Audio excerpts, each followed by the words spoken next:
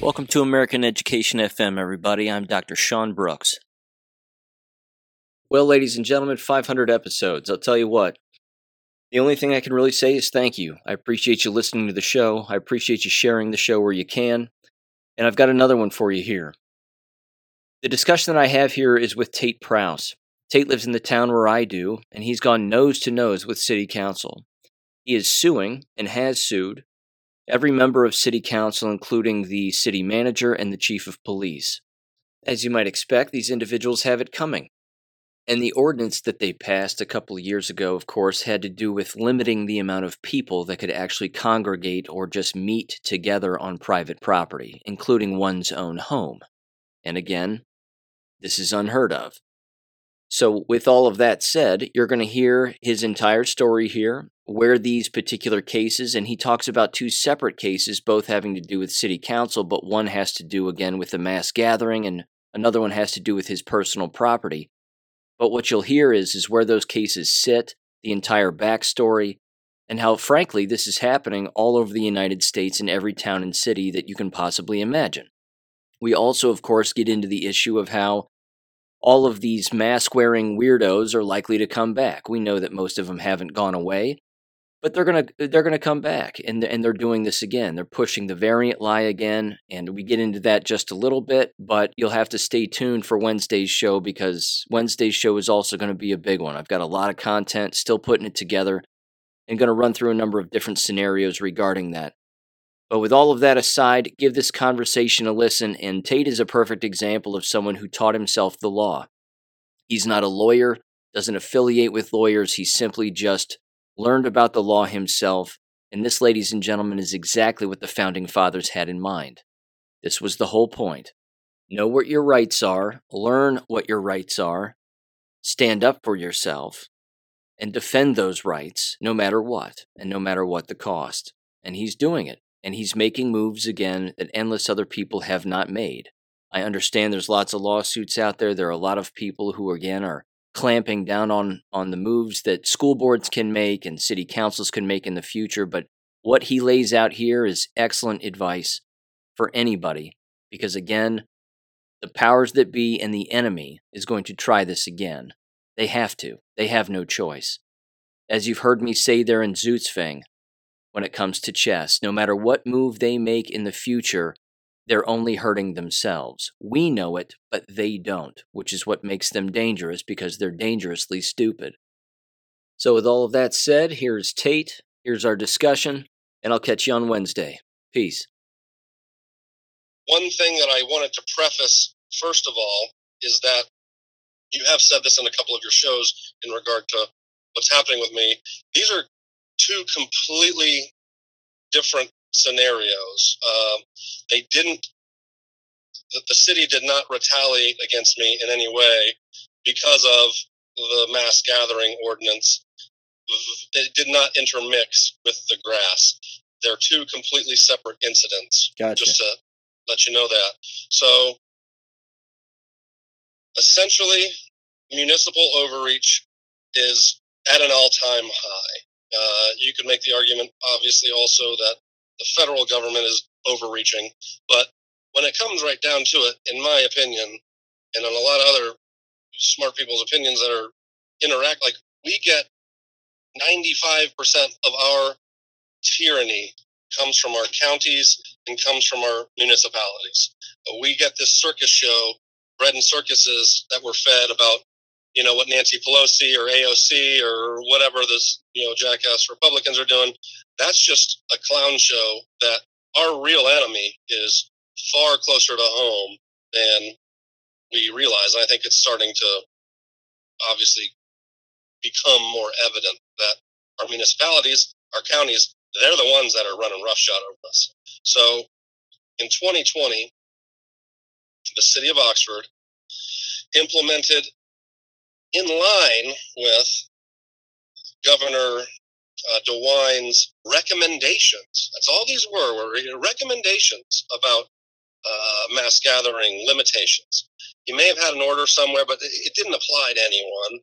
It really, so DeWine prefaced in this speech, these are just recommendations. These are recommendations. So the city of Oxford couldn't take it, and they had to be, because they're just, Bracken and Snavely, and they're just saviors of us all, and they were just clamoring to do something as much as possible. So they implemented a mass gathering ordinance within the city of Oxford. They went about doing this with this express purpose of having it be applicable to every man, woman, and child in Oxford. They didn't care that their ordinances are only applicable to quote unquote persons, statutory persons. We'll get to that later. The definition of person, for most listening, it's not you. When you go read your definitions of your codes and ordinances in your county or in your city, or even within like the Ohio Revised Code, they do a really bad job with their code writings. You go read the definition of person, and it'll say something like this. It'll say individual, trust, business trust, partnership, association, LLC, something along those lines. Well, okay. Well, the city of Oxford wants to make their ordinances are only applicable to persons. That's how they write the ordinances, all of them. You go read a definition like that, and you'll quickly realize, well, I'm not a trust, I'm not an LLC, I'm not a partnership, I'm not an association, I'm not any of those corporate entities. Well, what about individual? Well, that's what they try to argue, and that's what they try to lump you into believing that you're just defined as an individual. And I digress a little bit here. So getting back to what the city did, they passed an ordinance. The legislature, the city council, passed this mass gathering ordinance to limit the number of persons that are able to be in a house at one time. They set an arbitrary and capricious number of 10 based on what I don't know. So they went around. They had meetings about this. You can go back. I use that as two very powerful exhibits. The city council meetings where they are literally talking about this and deliberating. And Chief Jones says, "I don't want to do this." Chief Jones was frankly pretty adamant that he was begging them, more or less, to use laws already on the books. Let me use our nuisance party ordinance. Let me use littering ordinance. Let me use something else. He did not want to pass this. He even expressly said there's a First Amendment right to peaceable assembly. We can't just go take someone peacefully off of their yard just for being there. My family and I, it started in June of 2021. There was a viral video that was on YouTube of cops coming to bust up Miami kids at a party. The Gestapo was making phone calls. Oh, I see 12 people. There are too many people out on the porch. So the little ninnies of Oxford would call in and turn in their fellow men and have police show up the door. So the police showed up at the door of this college party, told them that they were too many people. They fined them. This made the rounds. Then our now mayor, then Vice Mayor Snavely, went on CNN, went on Don Lemon's show, and bragged about this. He went and bragged, and he and Don Lemon yucked it up for a while, and Snavely advocated for even harsher penalties. He wanted expulsions from Miami. So that's what he advocated for. So my family and I we were planning a gathering of multiple, like we'd get together for Christmas and the holidays, Thanksgiving. We decided, based on the threat of punishment, I live, right on very busy part of town. So if we had too many cars there, whatever the case might be, we decided to not get together throughout the holiday season of 2021, based on the threat of punishment from this ordinance and from the enforcement that we had seen going on, that we continued to see, that our vice mayor bragged about. So essentially what that is, my case for this lawsuit, it is nuanced. It is a chilling effect case. So when the government passes a law, that's how that usually is supposed to be, not an ordinance or a code, but when they pass a law that is violative of a First Amendment right and punishes a First Amendment right, that can have what is said to be a chilling effect on one's rights. That is what happened with my First Amendment right. I argued. Was something I had to argue quite heavily. That is what the defense standing, that I didn't have standing to sue because you were never, no police ever knocked on your door. You were never fined by this. You were never cited, but therefore you don't have standing, is what the argument was. I made the proper case, made the proper arguments, and the magistrate, lo and behold, the one thing that she granted to me in her ruling was that I had standing. So anyway, I don't want to we'll get to there. So that's the first case. It was a mass gathering ordinance that the city passed. The second lawsuit that I have against the city is pertaining, essentially it revolves around property rights and the rights of the citizens of the United States and the citizens of Oxford, particularly within the city of Oxford. So I'm a golfer. I like the way golf courses look with long rough, and I just wanted to do this. My brother had tried to do it 2 years prior at our house. I grew my grass out in like a prairie style. I mowed around the trees. I edged around the trees, and I mowed from like tree to tree. So there were pathways. It almost looked like a golf course where there were pathways from tree to tree, and then the trees were nicely edged and trimmed, but the rest I let grow. So I ended up getting a citation on my door that they came up and taped on my window that basically told me, don't do this, you're in violation of this property maintenance code. I continued to grow my grass out because it's my property. I wanted to grow my damn grass out. I think it looks good. So even though the golf course in town did the exact same thing. Exactly. They started doing that. Lo and behold, they started doing this. I was a trendsetter, not to be braggadocious, but yeah, the golf course started growing out their heather grass all around the golf course and all around that one area that used to be the pool that if you're familiar with it. Yeah. So yeah, the golf course did the exact same thing.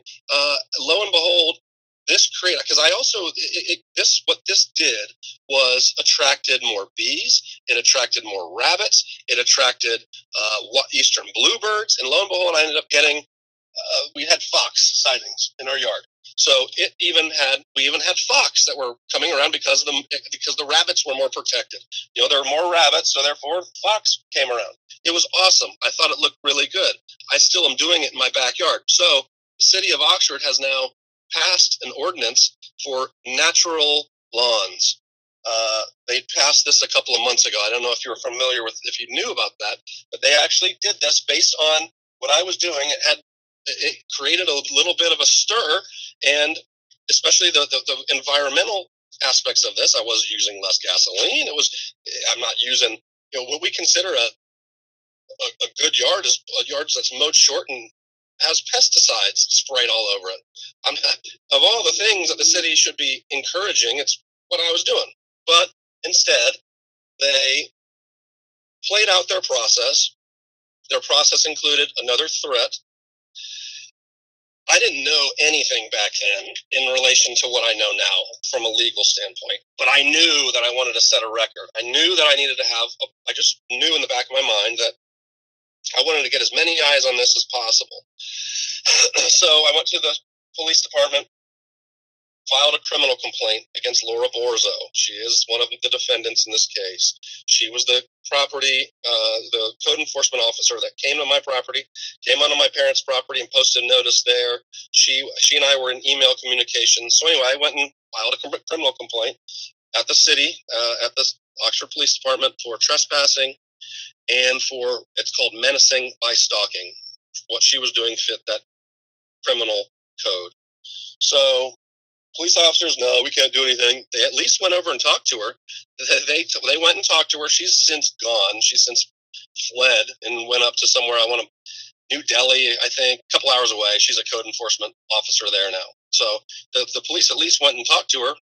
She said, well, we were allowed to do that. We can do that.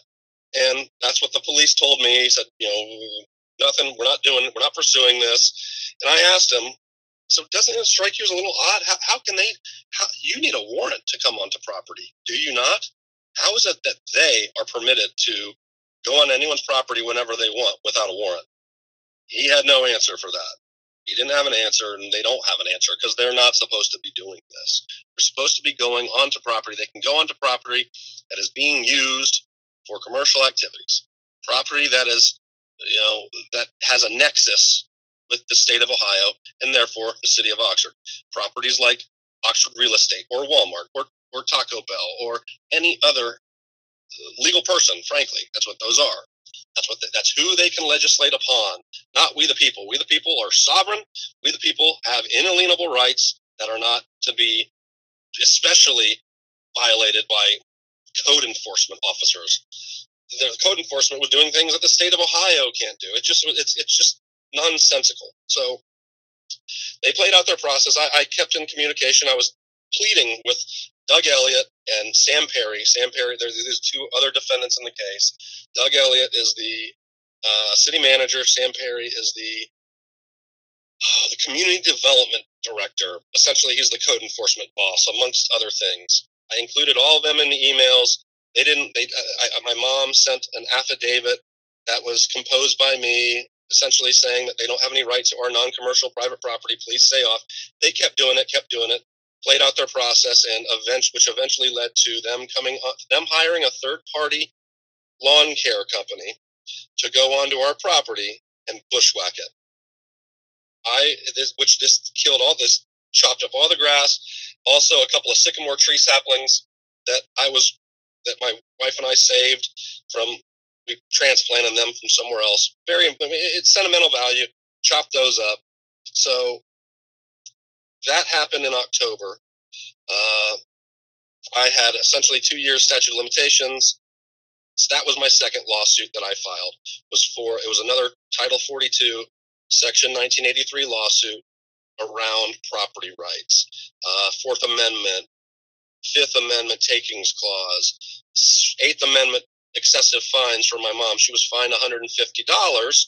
So it ended up being $570 in total.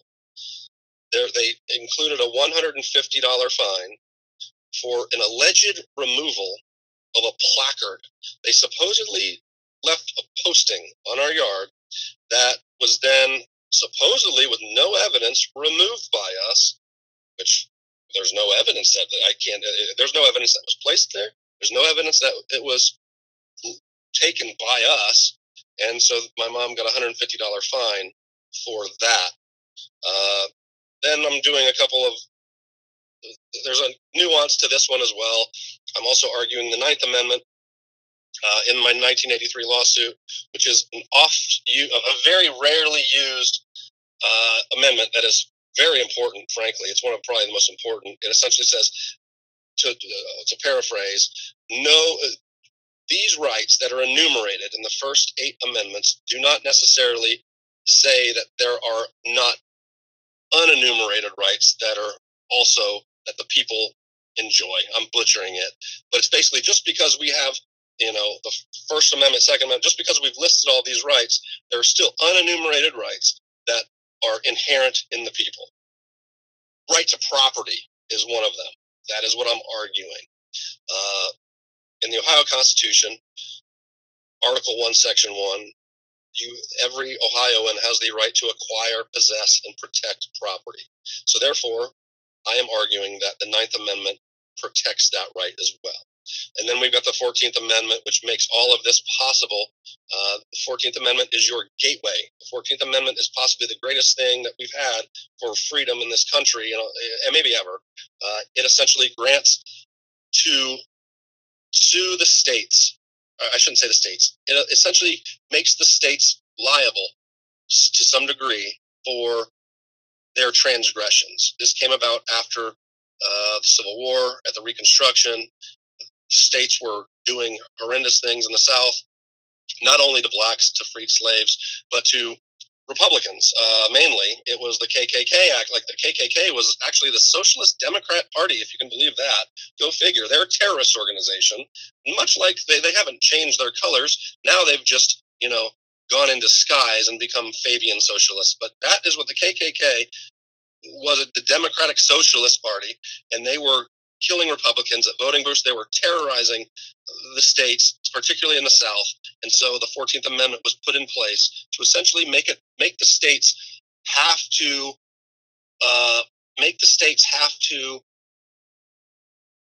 not make it was so that the states wouldn't be able to violate people's rights.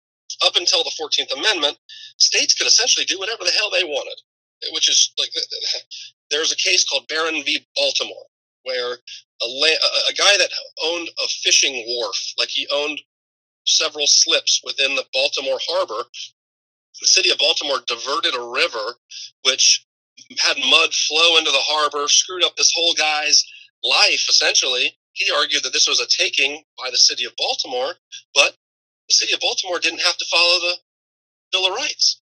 They were immune, basically. It's a huge case. So the 14th Amendment put an end to that.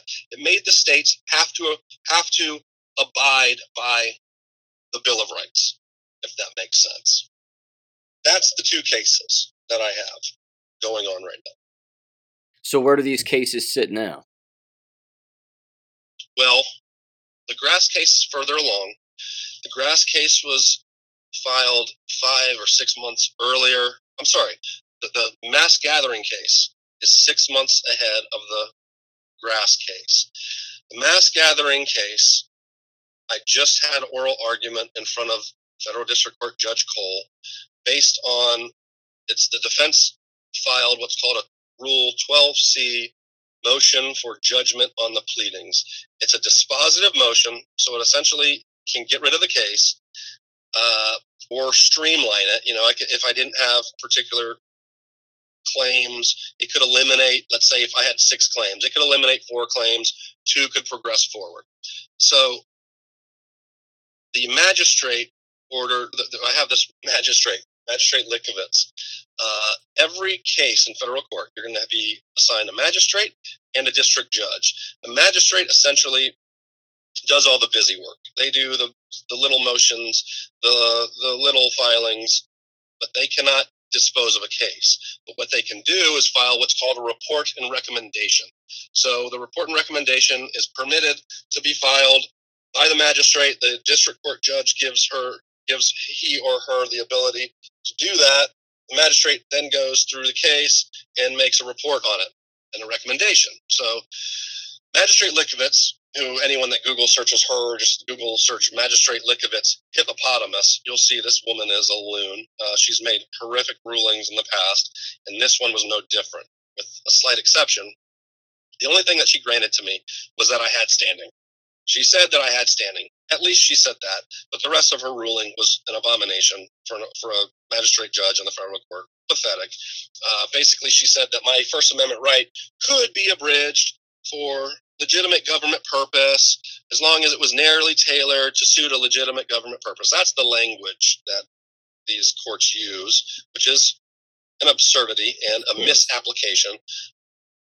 But I digress with that. So she said that because I could email my family, because I could call them on the phone, because we could Skype, that I had other avenues to meet with them just because of it. I just couldn't meet with them in person. My God, like shocking to read what she put to paper. So I filed a objection to that. I had to file an objection to the magistrate's ruling. After the objection was filed, the defense filed an answer, a response to that, and I decided that I wanted to have the last word, so I filed a motion for oral argument on the motion for judgment on the pleadings. I just had that 2 weeks ago. You know, I spoke about that a little while ago. I think you listened to it, and it didn't go great. I had higher expectations for Judge Cole. He asked me some questions that were like really kind of dumb, frankly. Like, what happens can you punch a guy? What happens if a guy comes over to your house, a friend, and you punch him in the face? I said, well, that's assault. I can't do that. Well, why can the city legislate that, but they can't tell you can't have 10 people over at your house? Well, there's the First Amendment, sir. So I had that a couple weeks ago. I would anticipate it takes 6 to 8 weeks That's my guess based on how long it took the magistrate to make her recommendation. I would guess it takes 6 to 8 weeks for the judge to make a ruling. I'm just going to continue and finish with that case. So there are multiple things that could happen. The judge could essentially say, I adopt the report and recommendation in whole, in part, or none at all. So the key to this case is getting around, and the key to any case, frankly, when it comes to suing individuals in their personal capacity, which I've sued the city council, the mayor, the chief of police, and the city manager, all in their individual and official capacities. An individual capacity claim with a government employee, they have what's called immunity, various types of immunity. Qualified immunity is typically for executive branch, police officers. That's what Chief Jones and Doug Elliott all have to overcome. And then what's more difficult is the city council has what's called absolute legislative immunity. And the judges, in the last 30, 40 years have given them this. There's a part of me that understands it, but ultimately it's being abused. So as long as they're legislating, as long as they're in their legislative capacity, they are absolutely immune from suit, unless they act outside the scope of their employment. And as shocking and silly as this sounds, violating, whether knowingly or unknowingly, violating constitutional rights is not considered outside the scope, according to the Sixth Circuit. They can violate constitutional. It can be found that yes, this piece of legislation did violate the Constitution, but you still cannot sue them in their individual capacity because of legislative immunity. So, getting around that, I am arguing that they acted outside their scope in multiple ways, the main way being that they are only capable of legislating to persons, statutory persons. They did not do that. They purposefully did not do that. They knew that they were not doing that. They don't know any better. They're incompetent. They're ignorant. They don't know that their ordinances and codes are only supposed to be applicable to individuals, trusts, business trusts, partnerships, associations, etc. And while I'm on the subject again, individual typically would be something like a doctor, a lawyer, a stenographer, an auctioneer, a private contractor, someone that is licensed to do something, someone that is licensed through the state. It's a human being that are ascribed rights and privileges with their job. So they're often also called a natural person. That's how, whenever you see natural person in a statute, well, you're a natural person. No, I'm not an individual. I'm not a natural person. Those are often the same thing. Like the chief of police in his official capacity, they are often referred to as natural persons. Same with the mayor, same with the city council. They have rights and duties ascribed to that man or woman via their occupation. Now, that doesn't mean that every time you see the word individual within a code or an ordinance, that applies to a doctor. The doctors, it depends on the statute, if that makes sense. So, as you, in your capacity as a teacher, or let's say a principal, you would be considered an individual within statutes pertaining to school. Does that make sense? See what I mean, Sean? Absolutely. So, yeah. So you would be, like, within that particular statute, you could be considered an individual or a natural person. But within a statute that applies to medical or construction, you wouldn't be. So that's the trick that is being played on us all, is that we've become, I didn't know any of this, and I understand that all of us don't know this, but the Bar Association and their, frankly, most evil organization on the face of the earth is the bar. They're responsible for all this. If you could distill it down, it's the lawyers. And it's also shame on us, we the people, for being dumbed down to the point of not knowing how to enforce our rights. Because what we have to do now is go to a lawyer, and the lawyers ain't going to do it. They're in bed with. You don't go up against the family. You don't go against the municipalities. You don't do that as a lawyer. They know better, unless it's like an open and shut discrimination case or something. lawyers don't do it because they're dirtbags, and they're only in it. They're in it to obfuscate. They're in it to milk from the people. So shame on us. We the people have been dumbed down to the point where we can't enforce our own rights. We don't know how to proceed in a court. We should. As far as I'm concerned, these are some of the foundational principles that we should be learning in school. Only reason I learned it is I think I've sent you the link. It's howtowinincourt.com. I would encourage everyone listening out there, sign up for it. It's $250 for a year subscription that you then renew for $90 every year thereafter. I'll probably have it for the rest of my life. It's a great introductory course on building a foundation on how to navigate through the court system. It is not as difficult as you think.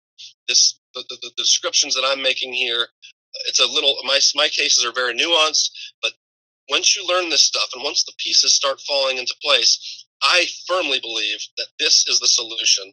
We know what's going on. We can talk about it. We can point it out. We can go to city council and our bitching at them, our going to school board meetings, it does some good.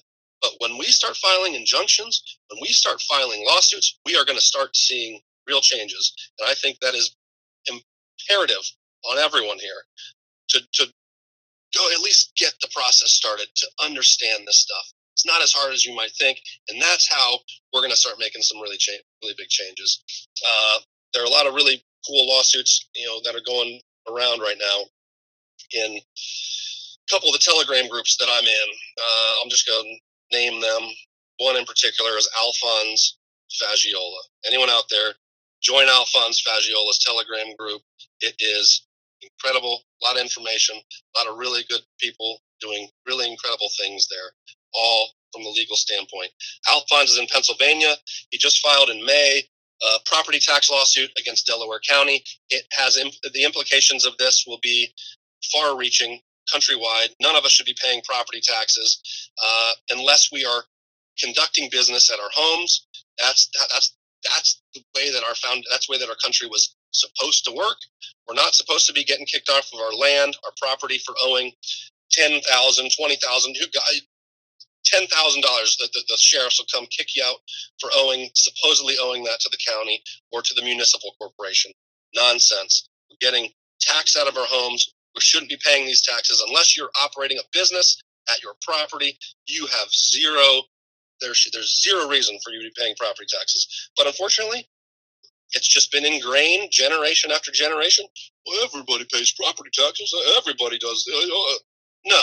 Go back and read your Federalist Papers. Go back and read your Constitution and come back and talk to me, because you shouldn't be paying property taxes. Anyway, that's Alphonse Fagiola's Telegram group and a couple others. I would encourage everyone out there to join Telegram, get on Alphonse Fagiola, join his group, and take the jurisdictionary course. So that's just a little tangent there. Regarding the Grass case. So the Grass case, I have until September 5th. Defense has filed a motion to dismiss. I've amended my complaint to add my mom is actually a co-plaintiff with me because as I filed the first lawsuit, they filed a motion to dismiss because it was only me. And frankly, it was silly of me to have filed it this way. Looking back on it, it actually helped because the defense filed a motion to dismiss, and they essentially gave me a playbook on how to make my complaint better. So I amended it, added my mom to it. She and I are going forward with this lawsuit, various constitutional rights that were violated from both of us. This is the Grass case. Once again, they entered her property as well. They fined her. She's the one that was fined. So she had rights violated as well. That case I have until September 5th to file my reply in opposition to their motion to dismiss. They filed another boilerplate motion to dismiss. It's pathetic. They're citing case law that is zoning cases, not at all applicable. This isn't a zoning case. They filed a case where this particular, it's Chalker v. Howland Township. They found a dead body at this house. The house, the chief of fire department was there, the health inspector. This place was in utter disrepair, 4 feet of water in the basement, like horrific conditions. That's what they're trying to compare with my case. Funny thing about that case, So what the township ended up doing in that case is, what the cities do is they're supposed to follow in regard to their police powers. They're granted police. What municipalities are? They're simply arms of the executive branch of government. They are granted rights and duties through the General Assembly. They then are able to. They can write some of their own codes and ordinances pertaining to their own structure, pertaining to their own municipal government. That's called home rule powers. It's in Article 18 of the Ohio Constitution. So they cannot go outside of general law when it comes to their police, sanitary, and other similar regulations. This is Article 18, Section 3 of the Ohio Constitution. So when it comes to police powers, these municipalities are supposed to follow the Ohio Revised Code or the Pennsylvania Code or whatever your state statutes are called. That is what they're supposed to follow when it comes to enforcing their police powers. The city of Oxford did not do that. They did not do that at all. But getting back to the township, this chalker, the dead body in the house. So the township ended up following procedure according to the Ohio Revised Code, but they didn't follow it all the way. They never gave the chalkers a hearing, and they ended up burning down their house. They gave them a 30-day notice. After a certain amount of days, they deemed it an emergency. I think the chalkers, like after 16 days or 20 days, they burned down their house and burned down their garage without giving them a hearing. It was determined by the court that the township trustees, the individuals in their individual capacity, that they did not have qualified immunity because of what they did, because they didn't follow the code properly.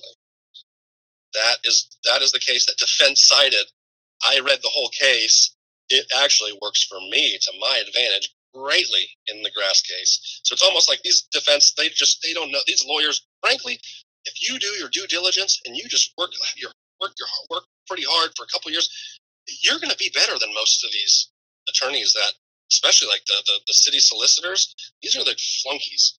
These are the good attorneys. Go to Goldman Sachs. They go to J.P. Morgan. They go to work for the ones that barely make the grade. They go to work for the municipalities. So that's where we are, and I'm not underestimating them by any stretch. Their arguments are pathetic. They lie. They literally manipulate case law. They don't tell the truth. It's disgusting what they do. It's really, they don't follow the rules at all. So that's what, his name's Dr. Graves. He is the creator of Jurisdictionary, former lawyer. He stresses to everyone, you follow the rules. The rules rule. You follow the rules better than the other guy. You set your record, and you always make sure you set your record for appeal. That's what I'm doing. I'm fully prepared and anticipating to take this to the Sixth Circuit and maybe even further if it comes to that. But I am going after. I am not going to be satisfied, especially when it comes to the city council. I want them to be sued in their individual capacity. I'm sure that this is going back to the mass gathering case, jumping from case to case. So with the mass gathering case, I'm pretty certain that the judge is going to give them legislative immunity. I can't wait to see what bullshit case he uses as excuse for it. It's going to be nonsensical, I'm sure, but I'm not going to be satisfied. I want their individual capacity. I'll probably take it to the Sixth Circuit. We'll argue the statutory construction of person and how what the city council did was outside the scope of their legislative authority. So that's essentially a synopsis of where I am with these two cases. Is there anything to addressing this at the next level if it reaches that, when it comes to just bringing up the fallacy of the entire charade here? That gets into the weeds. As I barely mentioned COVID and the nonsense that it was. I did mention it within my, I lambasted on my objection to the magistrate's report and recommendation. I used about a page of a page of me expressing my feelings about how this is a phantom, where all of this is being done with something that's never been proven. Our liberties are being just absolutely violated. The tests. I brought up Carrie Mullis, that the tests we're testing for something that's never intent to test for. That was never the intent of the PCR test. I brought all that up, but ultimately that gets into a weeds argument that I don't want to go down. I'm sticking to rights being violated, zero, that they did not have authority to do these things. When you start getting into he said, she said, there are some cases that are going on where they are getting into that argument. They are talking about PCR tests. They are talking about, the governors and how they were outside of the scope. These orders, these mandates had nothing. They're being forced to talk about, that big elephant in the room. But my case, it's not the play. It's not the right thing to argue. And I haven't argued it at all. And the defense has kind of argued it a little bit in terms of emergency powers and all that shit. There's no such thing as emergency powers in our Constitution. And we have laws on the books in the Ohio Revised Code to deal with infectious diseases. We have a lot of laws that they didn't follow. So that's essentially, it's not an argument that I want to go down. Although, clearly, it's a charade. It's the whole narrative is nonsense. But it's not something that is needing to be argued in my case. Yeah, unfortunately, again, you may know this, but having talked with the county prosecutor, he told me it was a matter of a debate. And he said you can't have debates in a courtroom. It's about getting a conviction, and all this mass COVID stuff is all just a big debate. And I thought, no, it's not a debate. There are clearly facts associated with it, and then there are lies, but there's no back and forth. It just becomes, according to him, what a person believes and what they don't believe. And I thought, well, as we've discussed in the past, that right there sort of defines the perfect crime. If you can convince people that facts might not be facts and a falsehood might not be a falsehood, well, then it enters the giant wading pool of a debate, and they want nothing to do with it in a courtroom. Right, and creating phantoms is what the government is all about. We have a war on terror. What does that mean? Sure, it started out to go get Saddam and Al Qaeda and all this, but it's an endless war. We have a war on, climate change. Will be the war on the weather. Like, it's too hot, so we got to do or a virus is out there, something that cannot be proven. That is often used as a boogeyman. We always have a boogeyman to fight, so that the war machine can keep on making bombs, and we can keep on making Pfizer billions and trillions. Their stock goes up, make pills and all the vaccines. The list goes on.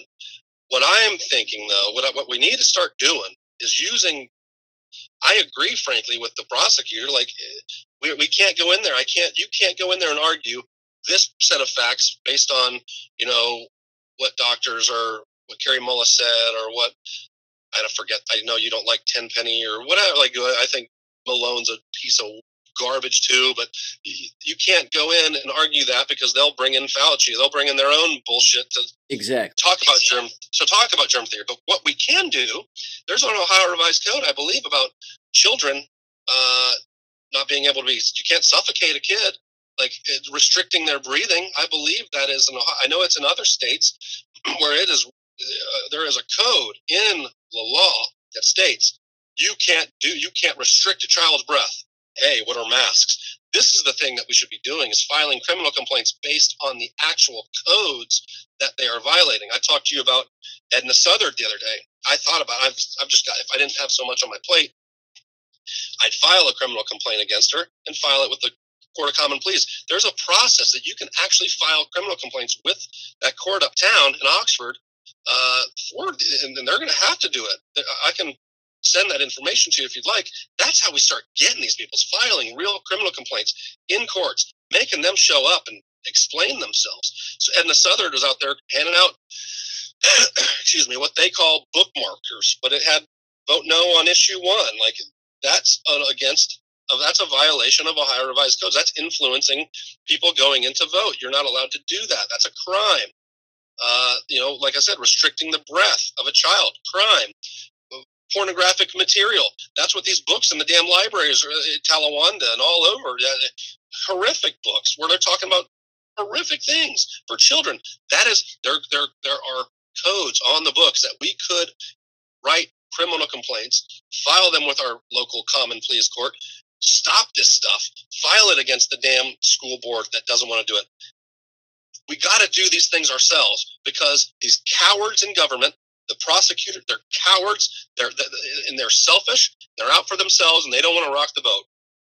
those of us that are our voices are sure we're being heard, and we're doing our best to get the word out. But at a certain point, with the word's out, we got to start taking action. And I'm talking about filing criminal complaints in court, that they have to come and show up to negate that.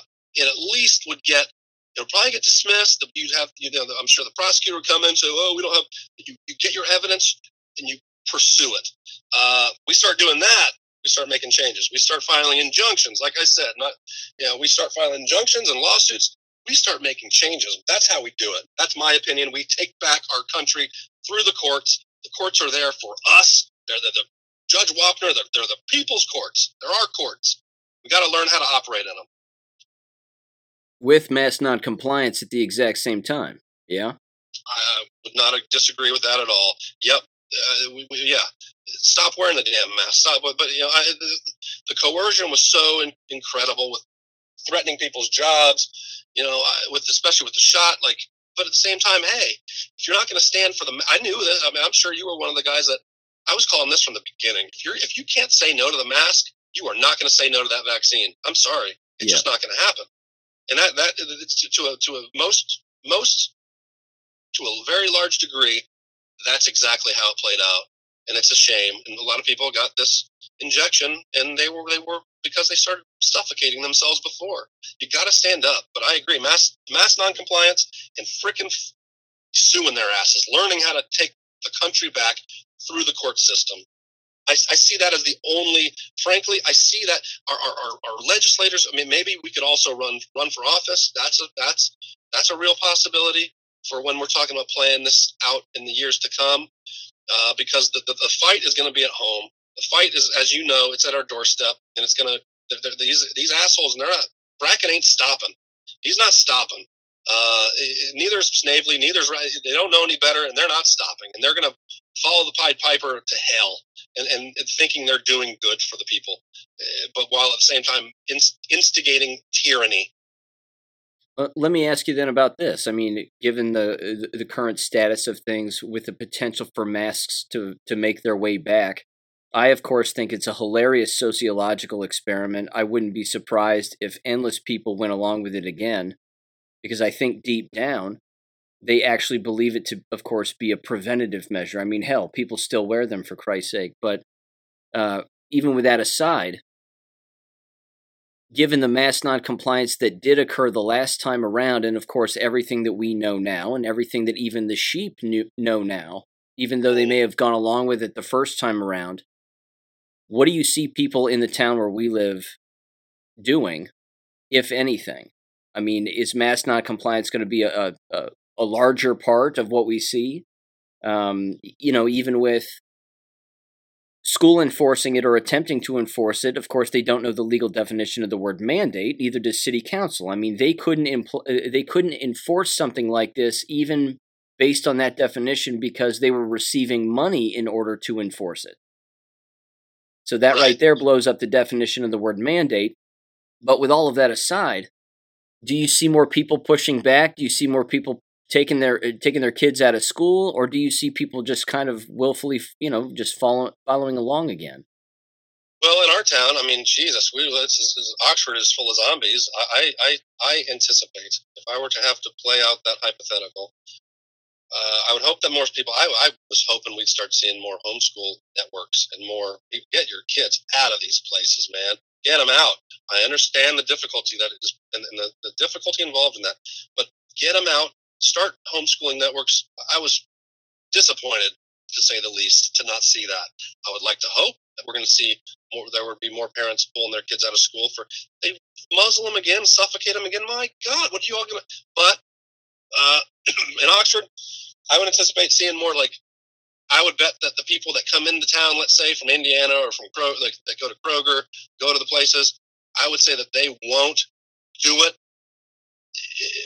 It depends, I guess, on how pervasive it is. If it's only, the psychovilles like Oxford and Athens and, your Yellow Springs and these places of bastions of leftist lunacy, then I would anticipate more people from Hamilton, more people from outside that come into Oxford not doing it. But as a whole, Oxford Ohio is full of, brain dead zombies. We're going to see, if they say jump, they'll put their, how high, Mr. Government? They'll put their mask back on, start suffocating themselves, and I don't see Oxford being much different than what we saw, honestly. Maybe, like, if you talk about percentages, I'm sure this happened all the damn time with me. Sure, it happened with, I know it happened with you too. I'd have to psych myself up just to go into Kroger's. I'd be the only one in there without a mask, oftentimes, and it was so gleeful to see someone else didn't have one on. But it's shocking to me. It was 90. I was the only one. So I would anticipate it would be a less percentage, maybe 80%. But I would say most people will just go right back along. They'll just dust off their old mask, put it in the washing machine, and go on out and do it. What do you think? I mean, Oxford. Yeah, I'm right there with you. That's why I kind of want to see it again. I really do. I want city council to impose this again for all the businesses, because I want to see what the reaction is going to be. I want to see what the business owners are going to do. Are the business owners going to say, we're over this, no more, we're not participating, come on in? And then I want to see what the ping pong game is going to be. Yep. What is city council going to try to get the police to do? Are the police really going to go door to door and start fining all of these businesses because they're choosing to not participate in this bullshit? I think that right there is going to be amazing to watch and amazing to hear. Same thing with the school district. A school board meeting, when there's the threat to impose another mask mandate, that school board meeting is going to be packed to the gills. It's going to be 80-20, 80% saying no, 20% saying yes.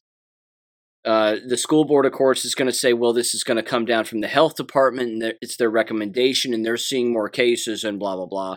And then, again, the sheep are going to be the ones that say, hey, look, you're in a tough position, but thank you, government, like you said. Right. They're going to thank them, and we know you want to keep our kids safe. Oh, 100%. And again, I think, too, that it's going to force a number of them to just stop the meetings. The people are going to get so loud regarding not wanting to comply anymore that they will close the meetings and they'll just shorten them as much as they possibly can. Again, even with that said, I think more and more people will pull their kids out of school permanently this time around because they're tired of being jacked around. Yeah. If this comes to pass, I'm just thinking about it as you're speaking. I mean, there's a part of me that I feel like I shouldn't go in to talk to city council with the current litigation, but I want to. But if this happens again, I'm not going to be silent. I'm going to be very much advocating. I'm going to look into this Ohio Revised Code when we get off this call. Just find this suffocation thing. Like, that's what they're doing to children. It's child abuse. And I'm going to advocate when I speak, if this comes, to all of us to really start filing criminal complaints, because these are crimes that these people are committing. We should be filing lawsuits. I was kicked out of the rec center. This is another thing. I mean, I could very easily have a lawsuit against Miami University right now. I just can't. I have too much on my plate. But I was kicked out of the rec center for going to my son's swim meet without a mask. They kicked me out. They singled me out.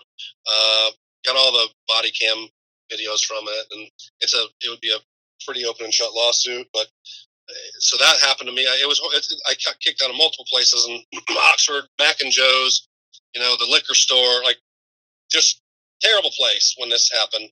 But I would like to see it also I feel like so much more empowered now, knowing what I know now, obviously, versus what we knew 3 years ago. And it would be an interesting, just from a case study, it would be, that's how I was playing a positive, being as positive as I could. I feel like we being in Oxford was like being in Berkeley, like being in Boulder. It's like being in just the most lunatic place. And we got to cut our teeth there, to walk proudly, to know what it feels like to be the only one in a whole place walking proudly without suffocating yourself. Like, it really taught me a lot, and it emboldened me in so many ways that I would relish it to a degree also. But there's part of me, I just can't imagine it with, like, these Supreme Court cases that went down, and the narrative is getting destroyed. It's getting destroyed in the courts. It's getting destroyed in the Supreme Court, in the appeals courts. It's I just can't imagine it. But never underestimate the power of stupidity and tyranny, and never do that. But it's hard for me to wrap my head around seeing it again. Like I said, it's going to be real interesting with the business owners too, and the Chamber of Commerce, and them meeting with the Chamber of Commerce and saying, hey, look, even if they approached City Council and they said, look, as a Chamber of Commerce, if they approached the city and said, look, you can put forth whatever ordinance you want, but these businesses are not going to comply. We've met with enough business owners. They've said no, it's not going to happen. Then it boils down again, like I said earlier, to the police. They're already short-staffed. They don't want to go door to door and piss off the public. The vast majority of them are God-loving Americans. They're hardworking. They have families. They don't want to jerk people around. It's just gonna continue to single out the individuals who allegedly took an oath of office and are overstepping their bounds, as we both know. So, yeah, and I do think that Chief Jones, even though there's my brother Jace says, hey, he's even worse because he voiced his disapproval of this mass gathering ordinance. He was very vocal about pleading with the city council, don't pass this, please. He seems like a reasonable guy, but he's unfortunately beholden to these psychos, so he wasn't down with this whole thing with the mass gathering. I don't think that he's in with it, but at the same time, he doesn't have the strong will. He doesn't have the fortitude, the backbone to not follow unconstitutional. He's showed his true colors when it comes to that. So I'm under no illusions that he'll do the right thing this time, but I'm hopeful because that's what it's going to take. It's going to take real people not following unjust orders. I mean, God bless. Well, just doing my job is not an excuse anymore, but that's what people still do. Thank you for listening to American Education FM. Make sure and check out AmericanEducationFM.com for more information. Take care and God bless.